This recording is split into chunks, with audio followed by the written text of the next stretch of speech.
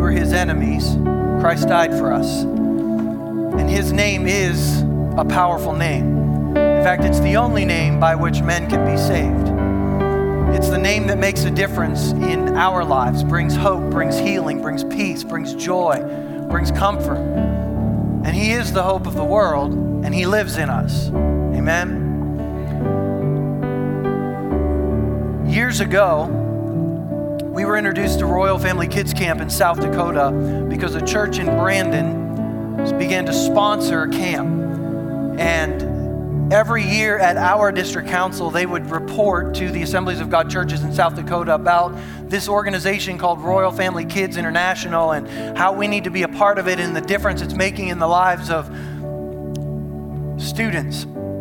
And you're going to have to bear with me a little bit today. I'm not supposed to cry because I'm a red-blue, but for some reason, this camp just does it to me. It's an inside joke. But I always wanted to volunteer and say, hey, we're going to do one of those camps. But it wasn't the right time because I couldn't lead it. I couldn't be the director. I couldn't be the one to just catch the vision alone for it. So I had to wait for someone else. And I've told the story before. I didn't expect the someone else to be a part of me. I kind of wanted it to be someone else, far away. But I'm so grateful for this camp and for all of you in this room with a blue shirt on today, and people that give and serve and help that aren't wearing blue shirts. There literally are hundreds of people that go into making this week of camp possible to make a difference in the lives of 25 kids who have experienced more tragedy in their lives than some of us ever will, to show them that there's a powerful name that can make a difference in them. And so I'm going to invite all of our blue shirts, if you would come. I know I call you blue shirts, but you're our staff. But if you would come and just stand here in the front, and we're going to commission you, because this is a mission trip. This is you going out to make a difference in the lives of some students. And if you're here and you've got a blue shirt here in the front and you want to pray for them, I'm going to invite you, if you're comfortable, come to the front, lay your hand on their shoulder, because I'm going to pray over them, and we're just going to pray for them as staff, that God would empower them and equip them and help them through this week. And so we invite you to be a part of that as well. We've got blue shirts coming everywhere.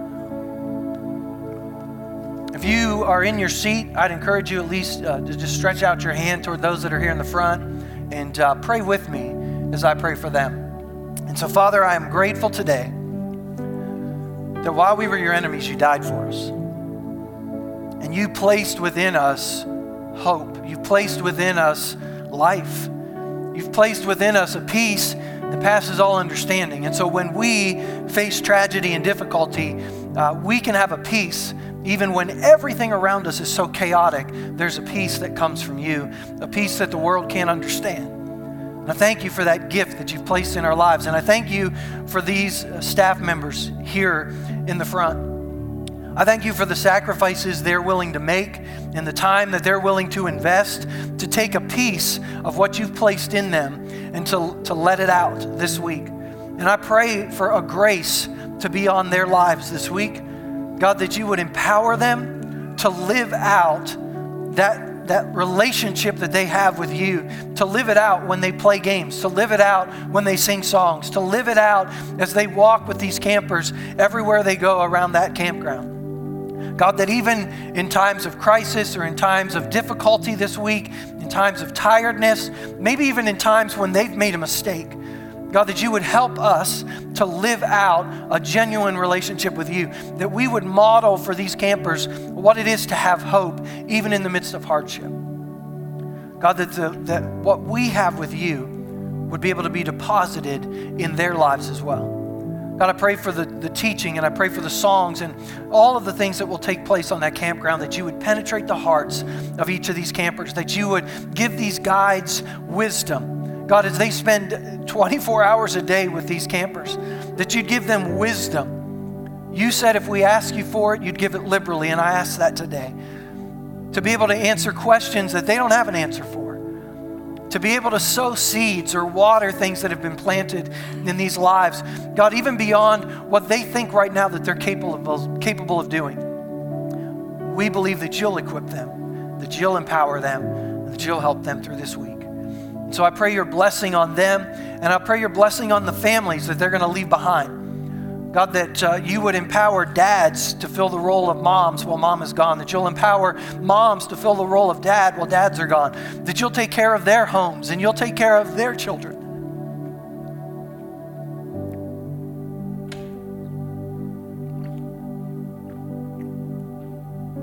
I pray you'd bless them in the same way that they're choosing to bless others.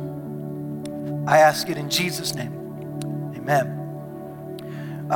In just a moment, Christy's going to lead a prayer. And so blue shirts, I need you to face this way. And each of these blankets, I want you to come. Some of you are going to need to come up on the stage. You can go ahead and keep playing if you would.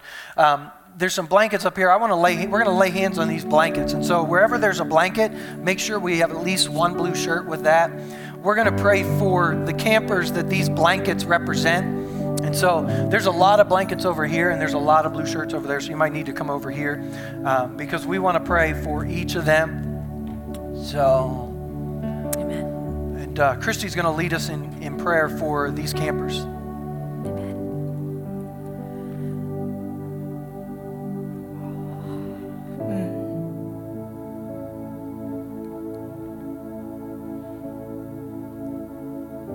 Father, I first want to start by just saying thank you.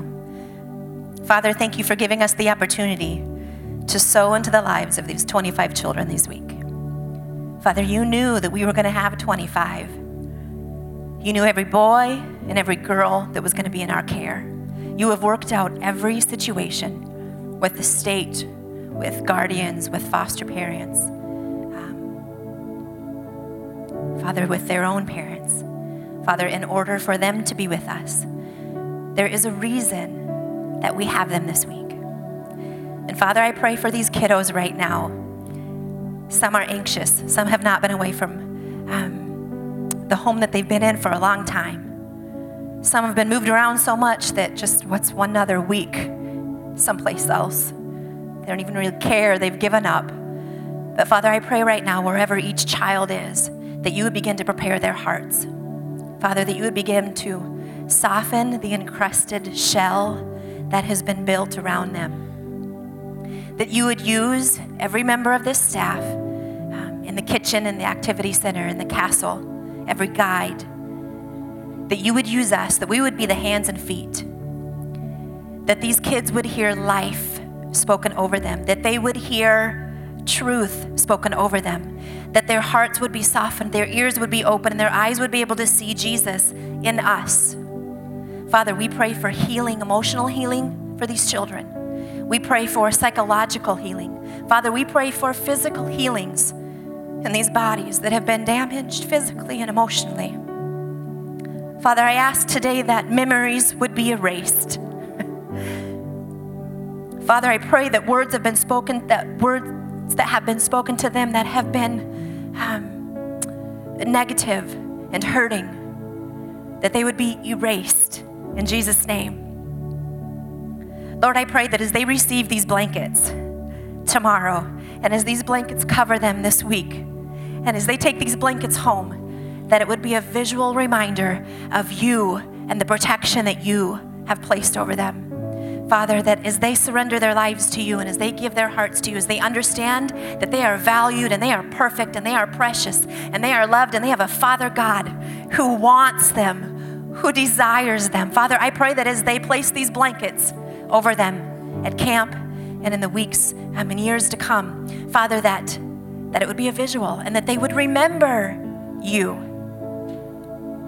Father, we know that they might go back to homes and to circumstances that break your heart even more than it's breaking ours.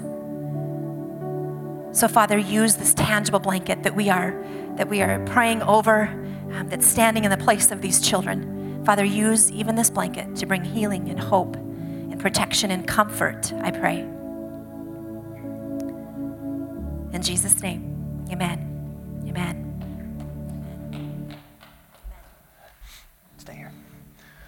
All right, thank you, Blue Shirts. You can go ahead and be seated. These are some of the greatest people in South Dakota, Michigan, wherever else y'all are from, Minnesota. It takes, as I said, it takes so many people to make a camp like this happen. And Christy and Kathy and Gail do a tremendous amount of work throughout the year making this week happen. And Royal Family Kids, as a sponsoring church, I have responsibilities to this organization. Royal Family Kids is not a part of our church. It's its own organization, and we partner with them to make this camp happen. But as a pastor, I provide oversight. And so they ask me questions at the end of camp. They want to make sure that the values that they have are being met in that camp and that the things are spiritually being done the way that they should. And so they ask me questions like that, and we provide insurance and a whole lot of other things too. But they sent me a letter back in the early part of this year asking that I would do something on their behalf because they like to recognize directors who are the founding directors of camps. And Christy was unable to attend that meeting because she was somewhere else. And so they asked that I would do that. And so, it's interesting because, as I said, it takes so many people to do this. But as I told you the story, I've wanted a camp like this in this area for a long time. But someone has to get out of the boat first. And so, on behalf of Royal Family Kids Camp, I'm going to present to Christy as the founding camp director for last year's camp, just a token of appreciation on their behalf and for all of the work and the time that she's put in for, I guess, being the first one to just choose to jump into the deep end of the pool. And so, thank you.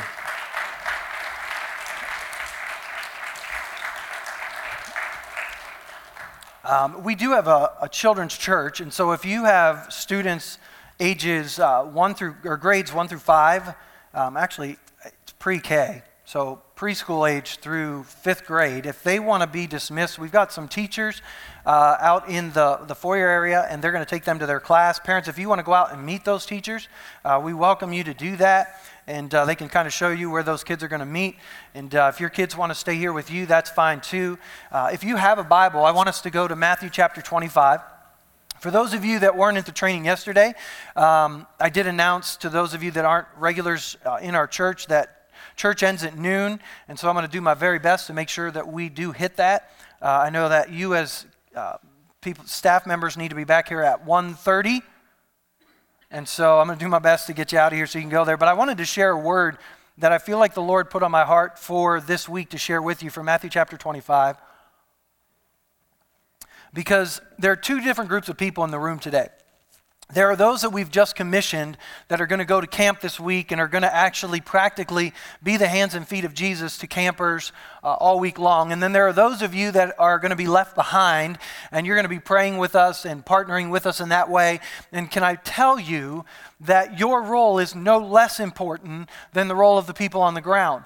As I was thinking this last week about our camp last year and just how well everything went. Now, I know there were hiccups and there were problems and there were little things, but for all of the things that could go wrong with this many children from abused and broken backgrounds, it was a great week of camp. And we attribute that to those of you left behind that are praying with us. I think of the Apostle Paul that he says to the people who supported his ministry in giving and in prayer that they were partners in the gospel. And I know that sometimes in our brains we think the people that are on the ground are more important, but they are not in the kingdom. And so we have to make sure that our minds match what the Word says, not vice versa. And so speaking to both of you, or both groups of people today, I want to challenge us not just for this week, but I want to challenge us for the week beyond. Because in some ways, this week of camp and serving God in this setting is easier than our daily lives. In some ways, I know there are sacrifices that we have to make to do things like this or to go on missions trips, but in some ways it's easier to get out of our context and go somewhere else and minister to strangers than it is to minister where we are. Charles Spurgeon is once quoted as saying that every person, every believer, is either a missionary or an imposter. That's kind of harsh, but if you know Charles Spurgeon, you've ever read anything he said, he didn't like to beat around the bush. Every day of our lives, we're called to be missionaries. You and I, every one of us. And sometimes that context is Royal Family Kids Camp, but sometimes that context is where I work, where I live, where I shop. And Matthew chapter 25 gives us kind of a window into that. And so, I don't know where I put my phone. It's important because, thanks for putting that up there, because that's how I scroll through, and so I need to have my phone. And so, Matthew chapter 25, Jesus tells this story about sheep and goats, and we're going to read it, and then we're going to talk about it. Starting in verse 31, it says, "But when the Son of Man, when Jesus, comes in his glory, and all of the angels come with him, he will sit upon his glorious throne, and all the nations will be gathered in his presence, and he will separate the people." So he's going to gather all the nations, and he's going to separate each individual person as a shepherd separates the sheep from the goats. And he will place the sheep at his right hand and the goats at his left. Then the king will say to those on his right, "Come, you who are blessed by my Father, inherit the kingdom prepared for you from the creation of the world. For I was hungry, and you fed me. I was thirsty, and you gave me a drink. I was a stranger, and you invited me into your home. I was naked, and you gave me clothing. I was sick, and you cared for me. I was in prison, and you visited me." And these righteous ones will reply, "Lord, when did we ever see you hungry and feed you, or thirsty and give you something to drink, or a stranger show you hospitality, or naked and give you clothing? Or when did we ever see you sick or in prison and visit you?" And the king will say, "I tell you the truth. When you did it to one of the least of these brothers and sisters, you were doing it to me." Then the king will turn to those on his left, and he'll say, "Away with you, you cursed ones, into the eternal fire prepared for the devil and his demons. For I was hungry, and you didn't feed me. I was thirsty, and you didn't give me a drink. I was a stranger, and you didn't invite me into your home. I was naked, and you didn't give me clothing. I was sick and in prison, and you didn't visit me." And then they will reply, "Lord, when did we ever see you hungry or thirsty or a stranger or naked or in prison and sick or in prison and not help you?" And he will answer, "I tell you the truth, when you refused to help the least of these brothers and sisters, you were refusing to help me." And they will go away into eternal punishment, but the righteous will go into eternal life. And so I've called this distinguishing between sheep and goats, or distinguishing sheep from goats. Now, I'm a city boy, and I grew up in a city, and I grew up in Pennsylvania, and we were surrounded by farming communities and farms, but I really never, to my knowledge, ever visited one. And so coming here was kind of a culture shock for me. My idea of camping is just to stay at a hotel that's maybe a little bit sketchy, okay? I don't like it. If I'm going to Okay, by the way, anything I say in this room today stays in this room, okay? Talking to you as friends. If I'm going to spend time outside, I prefer blacktop and skyscrapers to trees and dirt roads, okay? That's just who I am.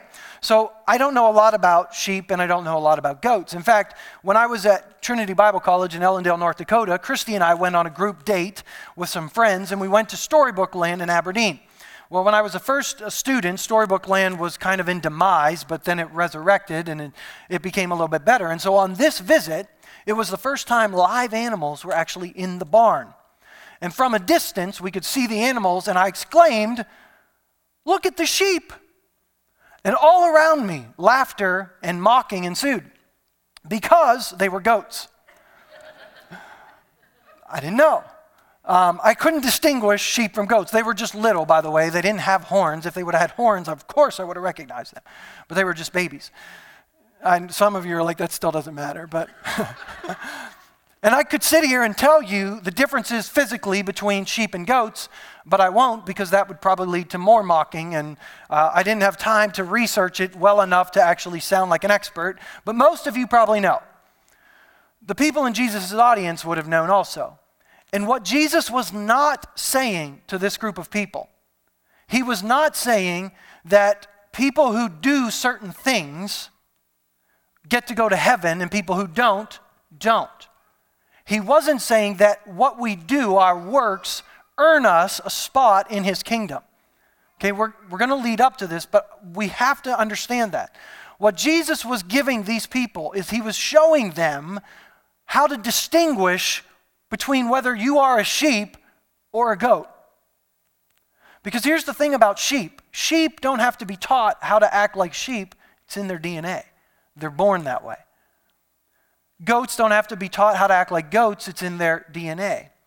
And so what our DNA is will show in how we live our lives. This morning in Sunday school, as I was teaching the little children, I asked them, how many of you believe reading your Bible every day is important? And of course, every hand went up. And I said, well, how many of you actually read your Bible every day? And not one hand went up.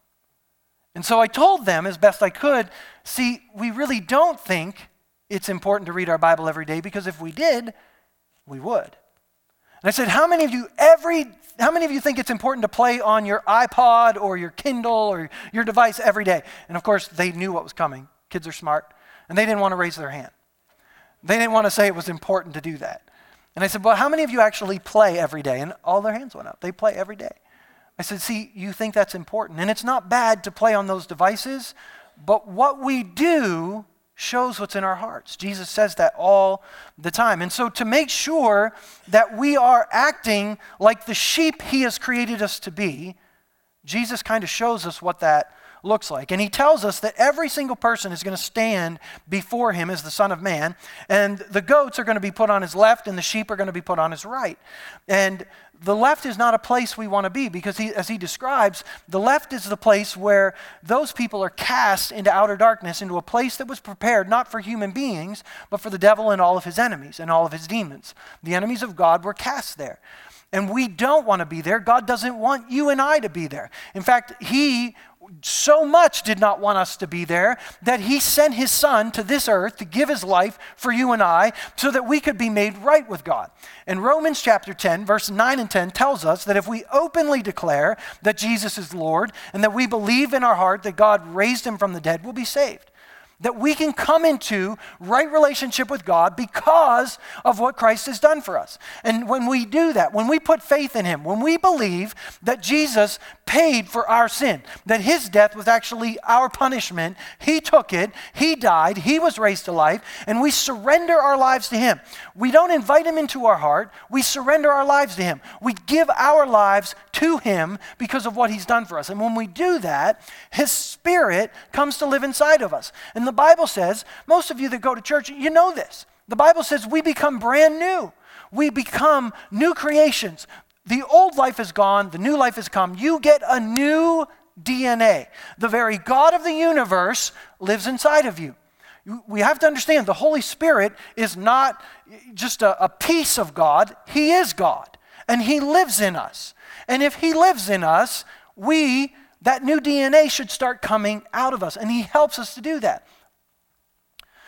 Ephesians chapter 2 reminds us, God saved us by grace when we believe. That's what we just said. We can't take credit for it. You and I don't get to take credit for for our salvation. It was all him. When I get to heaven, I stand before him. The reason the Bible says we get rewarded and we get these crowns and we cast them at his feet is because we recognize that everything we did that was worth anything was because of him. Everything from start to finish depends on what he's done for us. Salvation is not a reward for the good things we've done. That way no one can boast about it, for we are God's masterpiece. He created us anew in Christ Jesus so we can do the good things that he planned for us long ago.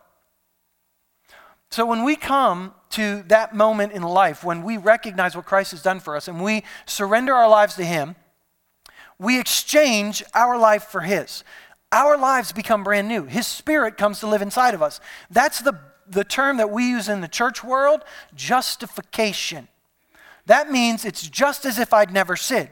The book of Romans, not Galatians, the book of Romans says we've been made right with God, we've been justified, and we have peace with God because of what Christ has done for us. The moment I make that choice, and here's the thing, you don't have to bow your head, close your eyes, you just have to do it. You just have to make that volitional choice to do that, to make that decision. And Christ comes to live inside of us by his Spirit, and we are made right with God.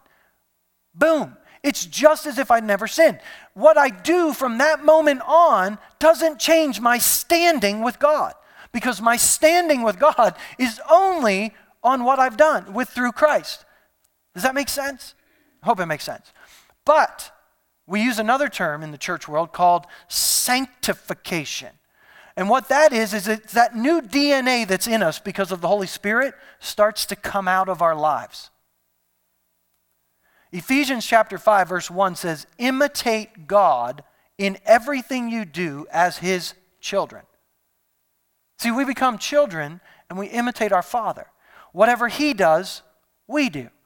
And the Holy Spirit helps us in that. He shows us what the Father does. He shows us what the Father loves. By the way, that's why it's important we read this book every day, because this shows us what our Father's like. Okay? I could say, I feel like God is like this.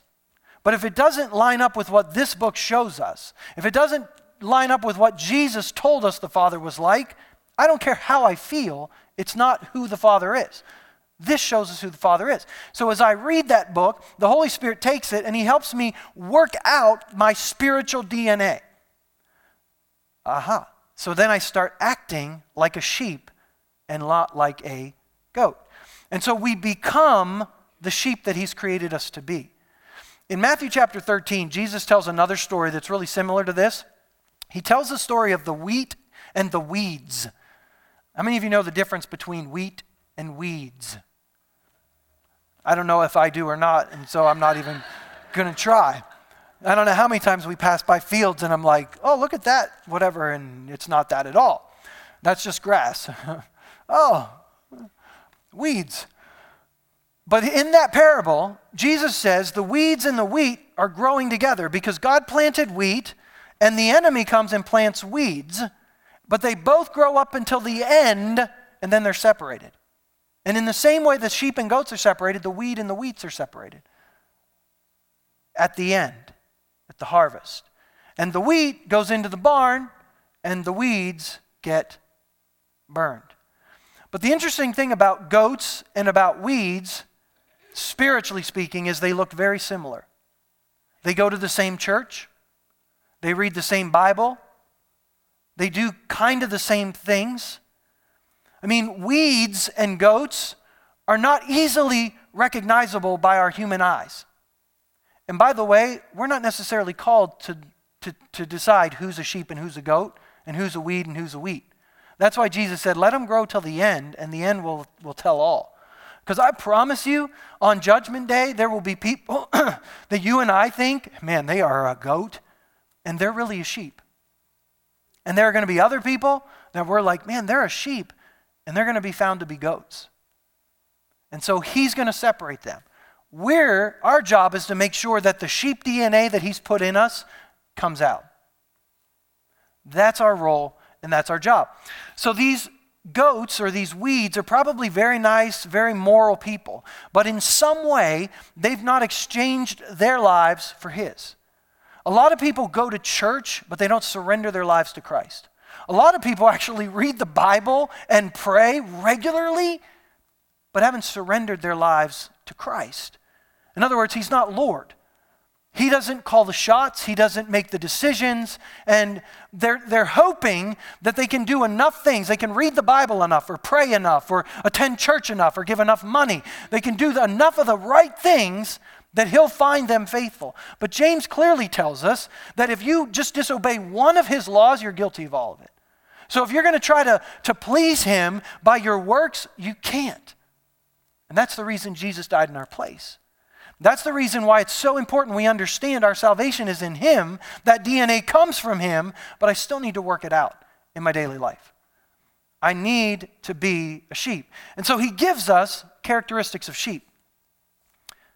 We give drinks to those who are thirsty. We feed those who are hungry. We show hospitality to strangers. We clothe the naked. We care for the sick. We visit prisoners. Now, as I read that list, it's not really a good spiritual list. I mean, I would think that sheep would be the people that teach the Bible, that teach Sunday school classes, that pray for the sick and see miracles happen, or they do evangelism, or they work 5-day clubs, or they go on mission trips, or they wear blue shirts at Royal Family Kids Camp. I mean, those are the people that I would expect to see in this list. Or the people that don't smoke or drink or swear or wear the right clothes or, do those nice religious things. But none of those things are listed. I don't understand why those things aren't listed. Because Jesus is saying it's easier to perform certain duties than it is to have a character that transforms how you live. And now, you can go through this list and think, okay, if I ever see a hungry person, I'm going to feed them. If I ever see it's not about following what's on this list. It's about understanding that the DNA inside of us has been transformed, and we now value what he values. And what does he value more than anything? People. People. He values people more than anything. In fact, he says, if you're not in right relationship with your brother and you bring a gift to sacrifice to me, leave it. Go be made right with your brother and then come back. And in the church world, I promise you, we do not take that as seriously as he says it. I mean, the command that if we don't forgive others, we won't receive his forgiveness kind of falls off of us sometimes. We think, well, maybe that's not we're more concerned that we don't murder people or commit abortions than we are holding things in our hearts towards someone who's wronged us. And we should be way more concerned about the other. Because the thing that he values above everything else is how we treat other people. So much so that when he was asked, what's the greatest commandment? Well, the greatest commandment is to love God with everything in you. All your heart, all your mind, all your soul, and all your strength. And by the way, there's a second one that's just like it. Love your neighbor as yourself. Love your neighbor in the same way that you love God. Love your neighbor. In fact, how you love your neighbor actually shows how you love God. I mean, I know we claim to love God more than what flows out of us, but that's not the case. Our relationship with God is a perfect outflow in how we treat others. Now, here's the nice thing. You and I are not going to do this perfectly, so if you're sitting here today and you're like, man, my relationships are bad, I don't treat people right, oh, I must be a goat. No, if you have made the exchange, you're a sheep. And what Jesus is saying to you is, stop acting like a goat if you're a sheep. Because your DNA, if you've really made that decision, your DNA is sheep DNA. And so if you're acting like a goat, stop it. That's really what he says. Stop it. That's my favorite advice of all times. Stop it. It's great advice. If you live by that, I promise you'll be great. But we can fake this list. You remember Judas? Judas faked this list. Because Mary came and she poured all this perfume on Jesus and it was worth a year's wages. And Judas is like, Jesus, that could have been used for Royal Family Kids Camp. Do you know how much that thing is worth? Do you know how much camp costs? We could have used it for that. And you know what the funny thing is? Jesus' reply is astounding to me. I mean, don't miss it. He says, the poor you will always have with you. See, that's a telling statement. Because sometimes we treat poverty like something that needs to be eradicated and dealt with. But poverty is not a problem to be solved. Poverty is a person to be loved. And it's almost like Jesus, if Jesus was here on earth today and he went to a charismatic church and he said that, they'd be like, Jesus, don't you dare say that. We're going to eradicate poverty on the earth. But Jesus says you're going to always have poor people with you. It's going to happen. And the reason is because I want you to be my hands and feet to them. Too often we treat people like a problem to be solved instead of a human to be valued. That's the DNA of a sheep. Jesus did not come to earth to fix us. He came to love us, to show us there's a Father who loved us even when we were at our worst. And now he wants us to reciprocate that. Yeah, I get it. If people have not accepted Christ, they're lost. There's an eternity. But don't lose sight of the fact that that's a human being that needs to be valued. And that's what Jesus is trying to get across. That's the difference between sheep and goats. It's not necessarily what we do, it's who we are and what we let flow out of us. And so I want to share the 3 values of Royal Family Kids Camp with you, because I think these values are a great reminder to us that are going to camp this week. They're going to help us. They're going to remind us that as we go through this week, this is the rules we live by. But here's the thing. I have loved these values since the day I heard them. I mean, I heard them from someone from Royal Family Kids International. I was over at the campground that we go to, and it was January. It was cold outside, and he was telling us, he was training us as workers. And, it was even before we launched our first camp. And as he put these values out in front of me, I'm like, I love those. Those are so good. And I even wrote to them once and said, could I use them? Could I make them the values of our church? And they said, absolutely, you do that. But then we didn't, because Royal Family Kids is bigger than our church. But these are still values that as a church, I hope we live by, and I hope you live by, not just this week, but every day. Because this week at camp, it's going to be easy to remember them and easy to say, yeah, we need to live by these. But I hope that after camp, we still live by them. And I even wore my fancy wristbands. See, when you wear wristbands like this, if you're older, these make you hip. So I know people don't say hip. I did it on purpose. See? Wristbands. And they remind us the values of Royal Family Kids Camp. Okay, here they are. Some of you are like, what is wrong with him? Nothing. I'm in camp mode already. I'm like ready to go and be there. Number 1, we are called to treat people royally. Why? Because every human being on this planet is a child of God. Yes, some are lost and some have already come back home. But every one of them is royalty because he died to make them royalty. So the potential is there. All they have to do is recognize it, call on him, and they'll be saved and brought into his family. So they're all potential royalty. That's why we treat them like royalty. They're all sons and daughters of God. Do nothing out of selfish ambition or vain conceit. Rather, in humility, value others above yourselves. Not looking to your own interests, but each of you to the interests of others. In your relationships with one another, have the same mindset as Christ Jesus. In other words, treat every person as he treated you. And how did he treat us? While we were his enemies, he died for us. That's a high standard. And we'll do it this week at camp. I have no doubt that you blue shirts will do this at camp this week because you've learned to recognize that these campers have experienced some horrific things. And they're acting the way they're acting, not because they're bad kids, but because they don't know anything else. And you understand that. And so you'll show them grace. And you'll show them love. And you'll put up with some stuff that you wouldn't normally put up with. But what happens next week? What happens when it's not a child? What happens when it's someone who should know better? Do we offer the same level of grace and understanding? We should. Because Jesus at the tomb of Lazarus wept uncontrollably. Loud cries.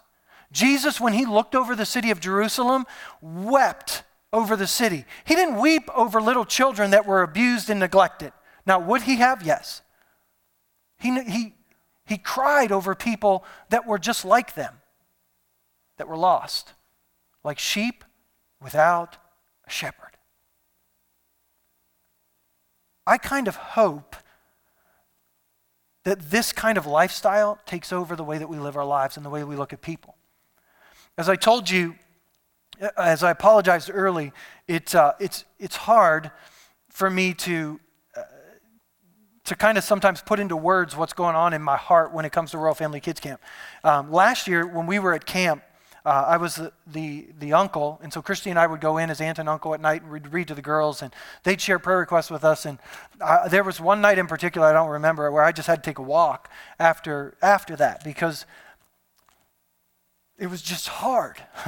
But it's good hard. Okay, but sometimes you just need to walk and you need to put yourself in a different place, and it's okay. And so if you've been there, you understand.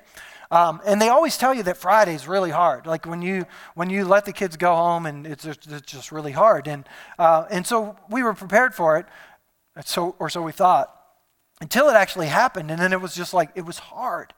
Well, just yesterday, as I was sitting in my office and I was talking or going over my notes and trying to put some things together for today, and I was writing John 3:16 in my notes. For God so loved the world, that he gave it. And so when we read that verse, God so loved the world, but the world has a name. The world has a name.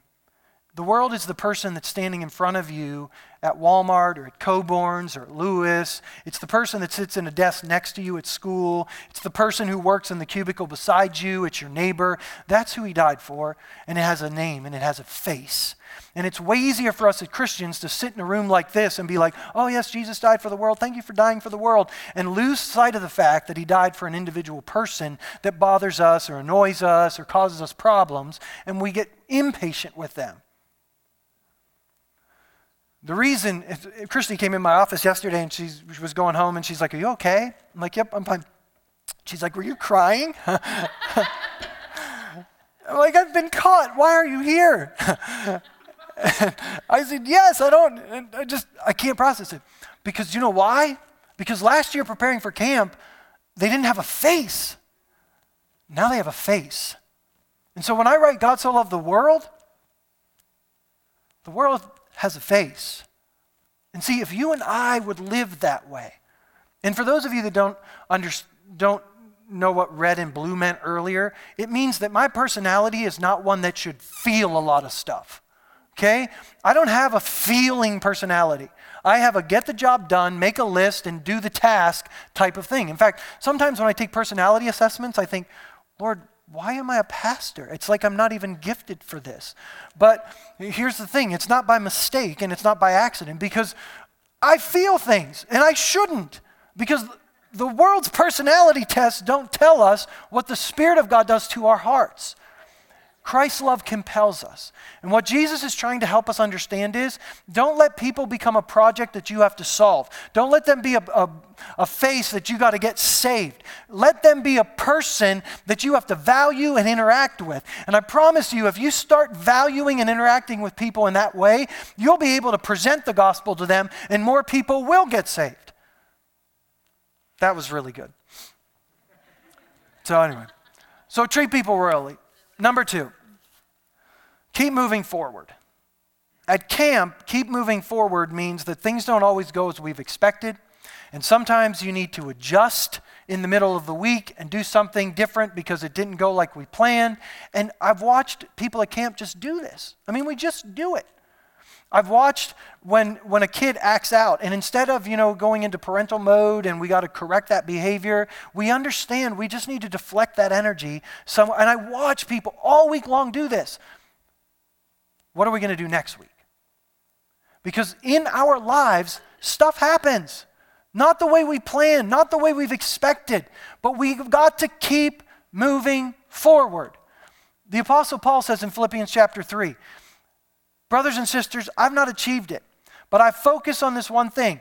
Forgetting the past and looking forward to what lies ahead, I press on to reach the end of the race and receive the heavenly prize for which God through Jesus Christ is calling us. See, what keep moving forward means is it's I refuse to let circumstances or people change how I act. Because I don't act a certain way because of the situation I'm in or the people I'm around. I act a certain way because of the DNA on the inside of me. So no matter how you treat me, the DNA that God has put in me now wires me to love my enemies, to bless those that curse me, to pray for those who mistreat me. Not because of who I am or because of my own self-discipline or willpower, but because of the DNA He's put inside of me. And if you don't believe that DNA's there, you'll never act it out. But if you start believing that He's placed that DNA in there and you start asking Him for the grace to do that, you'll find you have the power to do it. Because He's given it to you. See, when things happen to us that hurt us or harm us, it's hard sometimes to move forward. And it's easier for me to sit right here in front of you and say, we just got to move forward. And it sounds a whole lot like, suck it up, buttercup. I mean, that's a whole lot of the phrase. But I know that sometimes it's hard to move forward.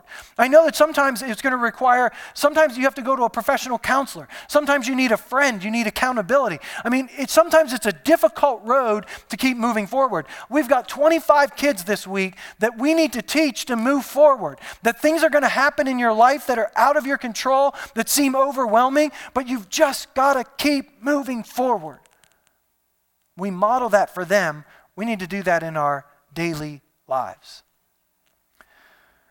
Sometimes it's hard for us to treat people royally because we're stuck in the past. And if we don't learn to get the past behind us, we can't treat people in front of us royally. Treat people royally, keep moving forward. And the last one, make moments matter. Ephesians chapter 5 says, make the most of every opportunity in these evil days. Don't act thoughtlessly, but understand what the Lord wants you to do. I believe that every day of our lives, every one of us in this room miss an opportunity. I know that sounds terrible to say, and that's not really encouraging and enlightening. But I don't say that to make us feel condemned. I say that to show us there's potential we haven't tapped yet.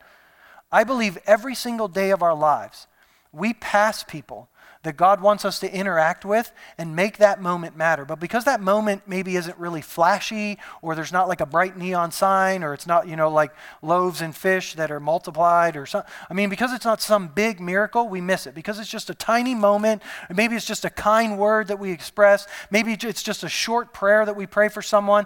Instead of, by the way, ever saying to someone, hey, I'll pray for you, would you just take 30 seconds and actually pray for them on the spot? I mean, because that invites God into that situation right then. So that's free. You just get to take that one extra. But make the most of every opportunity that you've been given. And you and I, if we live saying, I've probably missed opportunities. Lord, open my spiritual eyes to see. If you remember the story in the book of Kings where Elisha's servant came into the house and he's like, Elisha, we're in trouble. There's so many people out there, they're trying to kill us. And Elisha prays, Lord, open his eyes so that he can see there are more for us than are against us. And the servant looks again and sees all these chariots of fire around and that he didn't see before. The disciples, when Jesus met with the woman at the well, because, Jews aren't supposed to talk to Samaritans, and so it was outside their box. I'm not supposed to interact with that person, or, that's someone I really don't want to interact with. And so we miss that opportunity. And Jesus says, don't say there's 4 months until the harvest. Open up your eyes. The harvest is ripe all around you. You just have to see it and start tapping into it. Now, you don't create the opportunities. You just take the ones that He's created. And sometimes you just have to put feelers out there to find out if there's an opportunity. I mean, sometimes you just interact with someone, and in that short conversation, you recognize God is working on that person's heart. He brought me here in this moment. Sometimes halfway through the conversation, you're like, I don't know that they're ready yet. I mean, don't try to seal the deal with someone that ain't ready. I mean, here's the thing. You can get them to make a commitment with their mouth, but if their hearts aren't ready, the deal won't be sealed. With the heart we believe, with the mouth we confess. But we've got to interact. We've got to make the most of these opportunities. In Deuteronomy chapter 6, Moses taught the people to obey the commands of God and repeat them again and again to your children. Repeat them again and again to your children. Talk about them when you're at home. Talk about them when you're on the road. Talk about them when you go to bed, when you're getting up. Tie them on your hands. Wear them on your foreheads. And so they got really good at putting these little scrolls everywhere, and just, they didn't do any of them, but they, at least they had the scrolls there. And so at camp, we seize those moments with our campers. We talk about the attributes of God when we're fishing. We talk about the attributes of God when we're at the lake. We talk about the attributes of God when we're praying over our meal. When we're talking, we look at every opportunity to talk about our Heavenly Father. Why don't we do that when we're not at camp? You're right, we should. And we will, because I'm going to keep hounding us until we do. We've got to make moments matter. But the problem is, for many of us, we live compartmentalized lives. We don't live as missionaries. We live as, I go to church, I do my devotions, then I go do these things, and I do these things. And we're not missionaries on mission with God every moment of our days. And so we don't interact with people making every moment matter. And every once in a while, we just swing for the fence and hope we hit a home run. But I promise you, there are more singles and sacrifice bunts that win baseball games than home runs. And so that little moment that you might think is insignificant is super important. Giving someone a cup of cold water, inviting someone in who's a stranger, giving clothes to someone in need. In other words, just paying attention to someone and meeting a need they have can go further than preaching a sermon in front of thousands. So this week at camp, I hope that we remember these. And for those of you not going to camp, I hope you start remembering them. To treat people royally, to keep moving forward, and to make moments matter. And as I said, I have no doubt that when we go to camp this week, that every one of you as staff you're going to do this.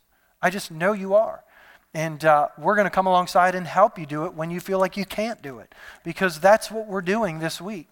And there are going to be times when I don't want to do it, and I expect you to come alongside me and help me do it when I don't want to do it. We're constantly reminding each other. And you know, as staff people, it's interesting. We go through all these personality assessments and we wear name tags with our Kellers because we want to try to understand each other and relate to each other. By the way, that would be a great thing to do next week too. Unfortunately, the whole world won't wear those name tags. So sometimes you just have to get to know people enough to know maybe they're wired different than me. Maybe I don't need to always correct that person. Maybe I just need to accept that they see it different than me. That was another free one that you just get to take with you. I mean, man, all these free ones. Let's stand together. I'm going to pray for you as we get ready to go. I'm going to pray for the grace to put into practice what I've just talked about. If you're here today and you don't have sheep DNA, you've never came to the cross, you've never come to a point in your life where you've said, Jesus, thank you for taking my punishment for me, and you've never exchanged your life for his, you've never made that choice. You can make that choice today. In just a moment, I'm going to ask our prayer team to come, and I want you to stand here in the front, and I'm going to join them in just a second. And we're going to be here. If you need prayer, if you've never done that and you want to do that, we want to take an opportunity to do that with you today or show you how, help you do that. And so please, when we dismiss the service, come and find us and let us take that opportunity with you. For the rest of you, I'm assuming you've got sheep DNA. Now, you may act more like a goat than you do a sheep, but I pray that God gives us the grace to start acting our DNA. And so, Father, I thank you that while we were your enemies, you modeled for us how to do this. When we were at our worst, you died for us. You came to this earth and you became one of us because you wanted to be able to sympathize with us in our weakness. You wanted us to be able to know that you understand the difficulties we face. Help us to be imitators of you as your children. Thank you for the new DNA that you've placed in our lives. Help us to treat people royally every day of our lives. This week at camp, this week at home, the next weeks, the next months, the next years. Treating each person that we encounter in our day with value, with honor. God, knowing that we can love even our enemies because it's the DNA you've put in us. Help us to keep moving forward. Help us to move past the difficulties, the challenges, the hardships that we faced in our lives, knowing that you use those to develop character and perseverance in our lives. Help us to trust you in every moment and to just simply keep moving forward. Help us to make the most of every opportunity that we have. Help us to understand the call that you've placed on our lives to be missionaries in our daily lives. Wherever we work, wherever we live, wherever you've put us, you've called us to be your ambassadors, showing people what a relationship with you looks like and telling them they too can be reconciled to you, to their Father. So Father, I pray, give us the grace to live out our DNA this week and every day in the future. We ask it in Jesus' name. Father, I pray now that you would bless them. I pray that you'd keep them. I pray that you'd cause your face to shine on them and be gracious to them. I pray that you'd give them peace. In Jesus' name, amen. Man, if you need to be dismissed, you can go ahead. If you have never made that choice to follow Christ and you want to, please come find one of our prayer members. We'd love to pray with you. God bless you as you go. Royal Family kids, please